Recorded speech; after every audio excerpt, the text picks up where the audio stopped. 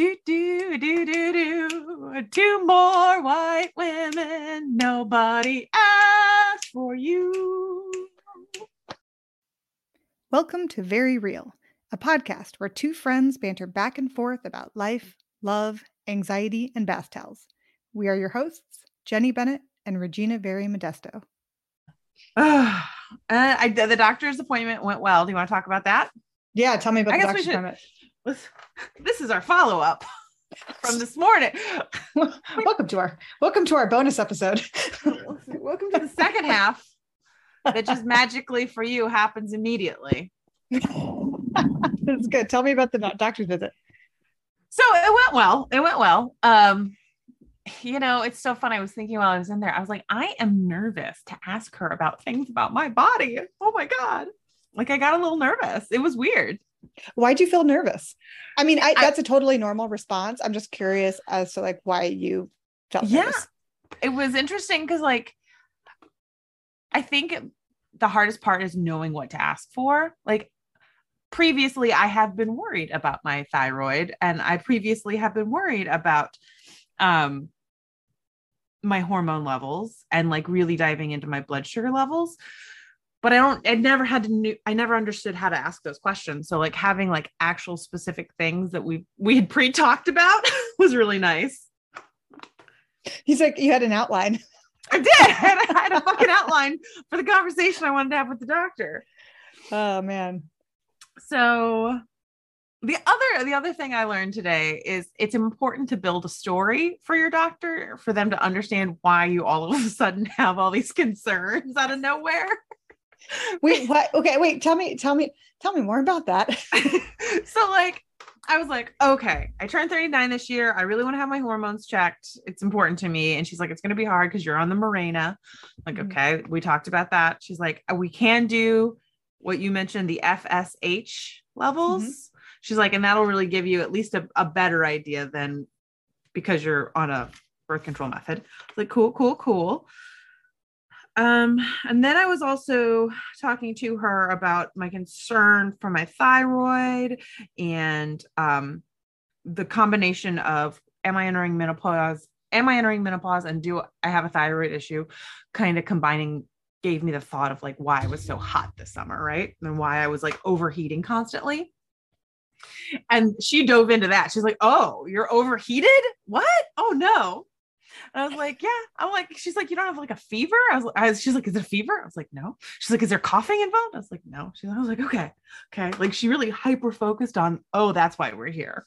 I was like, she's like, yeah, no, now these tests make a lot more sense. So yeah, it was really nice. Yeah, that's good. Well, and I mean, did you feel like she was hesitant to do that extra testing? No. She wasn't hesitant. She was definitely following me along with like what I wanted, but like explaining to her like why I got to these thoughts was a missing link. Like her, like me leaving out the fact that I was getting overheated during times where I probably shouldn't or didn't need to be was what was giving me worry. And then she's like, okay. You're like, I'm kind of concerned because I am the only person in my friend group that just turned their AC off. I did turn the heat on today. I did turn it on. I turned it on about 2 hours ago. Yeah, that's 65 degrees in the house. I was like, that's a little cold. Yeah, it's pretty good. I don't know. Honestly, I turned my heater on like months ago. It was so hot. Okay. So that worked really well. The one thing, I asked her about the salivary cortisol 4-point test. Oh yeah. Mm-hmm. And she's like, you're going to want to go see a naturopath for that. She's like, that's not something I do. I'm like, okay, interesting. Hey, I mean, at least she like acknowledged that it could be done. It's just another provider would have to do it. She did encourage me to be hesitant. She's like, be careful, even if your numbers are a little off one way or the other, don't like really consider before you like go jumping on any type of drug for that. Because 30% of that is even placebo effect in the first 30 days anyway. So, really consider like where your levels are and where they could be, kind of a thing. Yeah. I mean, I think that's the same for like all hormone testing because it's like they're changing all the time. So you have to kind of take it with a grain of salt. Yeah.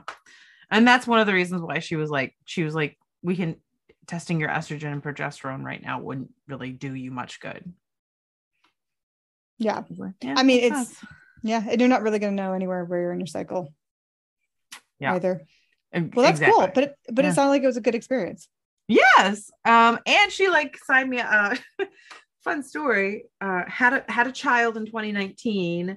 And then 2020 was what it was. Then 2021 was what it was. So she's like, what was the last time you had like an annual like pap smear? I was like, my son's 3.5. She's like, oh, we'll put that on too. Yeah. He's, if nothing else, he's an amazing time keeper. That was the same for me. Like it was recently because I went in after I had this baby, just had this baby like 2 months ago. And they're like, when was the last pap you had? And I was like, I don't know, probably the last time you guys did it with the last kid 4 years ago. When I was very, very young, I never understood how women could forget things like that. Like such a massive part of like your body and your system, like just forget to go have it like checked. And I was just like, now I'm like, man, it's just on autopilot at this point. Yeah. I don't know. I feel like a lot of women are just like embarrassed to go get that stuff done or checked or like think they don't want to think about it. No one wants to think about it. Yeah. No one wants to go to a gynecologist visit is a pleasant experience. I mean, yeah. I mean, I was trying to think, I was like, well, sometimes they like take your IUD out or like you talk about, fun things that your vagina might be able to do. I don't know. Not really. Like join a circus? Like, what kind of conversations have you had about what your vagina can do at a gynecologist office? I really think the potential here lies. I guess like thankfully I've only have one colposcopy, but generally speaking, I have the gynecologist to have my birth control adjusted or checked to make sure that I'm good to go. Yeah. Not get pregnant. Fair. Good to not get pregnant. I just feel like most of the gynecologist visits I had have just been like, ugh. I had like this one woman in college who spent the entire time telling me that I should be a pelvic model and that I should like be trying to convince me to like sign up at the medical school. No. Pelvic model. And I was like, is this borderline sexual harassment? I'm not entirely sure. Tell me more about this pelvic model. No, what part of your pelvis was so model-tastic? I have no idea because I was like 21. She's like down there. I'm just like, get this over with. She's like down there doing her stuff. And she's like, you really have, a nice pelvic area. You should consider being a pelvic model. And I was just like, what? Well, so okay, thank you. In my mind, those, when you see the pictures of like the vulva and everything, it's like looking up at it. Like you're laying down and like someone's like straddling you, and that's what it looks like in all the books. Yeah. I assume yours is very cartoony and like high definition of colors, maybe. I have no idea. I equate it to being 10 years old and having my grandma tell me I had baby making hips. So maybe that's it. Maybe they're just like really wide. Oh no. I have no idea. Oh, God, that's what your grandmother said to you when you were 10? Oh yeah. Yeah. Oh, I mean, she was like, she was great. Love her. She's like my favorite person in the whole world, but very much was like, don't be so concerned about your body. Don't worry about people telling you that you're fat. You have baby making hips. One day you'll make beautiful babies. I mean, she wasn't wrong. She wasn't wrong. Let's really acknowledge the fact that Granny was not wrong. I mean, I do push out a baby in under 2 hours every time. Oh my God. Oh. Apparently my hips just allow for them to slide right out. So in fact, they are my baby. Oh my God. That's amazing. Why can't all grandparents fun, sassy sayings like that be positive? Or in the end. I don't know, man. Yeah. You got a collection of those things. So, But I'm glad you had a good So, experience, Gina. yeah, I had a great That's experience. good. I'm excited. I'm gonna go get the actual test done later. P.S. Did you know that I was at the doctor that I had waited for 2 weeks to go see, and to schedule like the full, like the pap smear and all that stuff and the blood work? It's like I'm like another 2 months out. Yeah. Yeah. Yeah. Because it's not urgent right now. No. The any medical facility right now is just like so backed up. I mean, it's mostly because they're short staffed. It's not even that the load is particularly high, although it is to a certain degree, but people are just so short staffed right now. It sucks. People don't want to work in the medical industry because it's. I mean, the last 2 years has not treated you guys kindly. No, not really. No. So, yeah. Well, good. Awesome. I'm happy for you, Gina. Thanks. Okay. Thanks. Do you have any like words of wisdom for our listeners? Words of wisdom. Yes. Take notes with you as to what you're asking for. If you have any concerns, everyone should have a friend that's a doctor. That's really nice. Okay. That you can have like an hour-long conversation with to like prep you for life. I mean, I actually think the notes thing is a really good point. I have people bring notes in all the time. I think it's super helpful. And the notes are not like, I'm going to the doctor today. I need to like write down everything I'm thinking. Like you could start writing stuff down because it's like, how long did it take you to get this appointment? 2 weeks? Yeah, 2.5 weeks. Yeah. So you could just like, as you're thinking of stuff between like the time you book the appointment and when you have it, you could just jot stuff down. Be like, oh, I want to remember to talk about this or this or this. Help you kind of organize your thoughts a little bit better. That's a good point.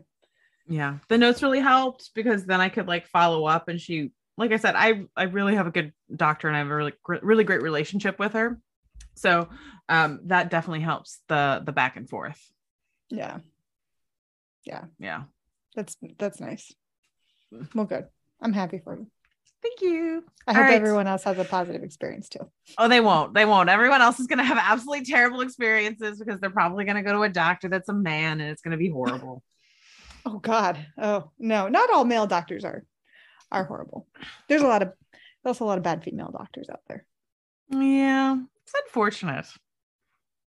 It is, but I don't know. There's bad people in every industry.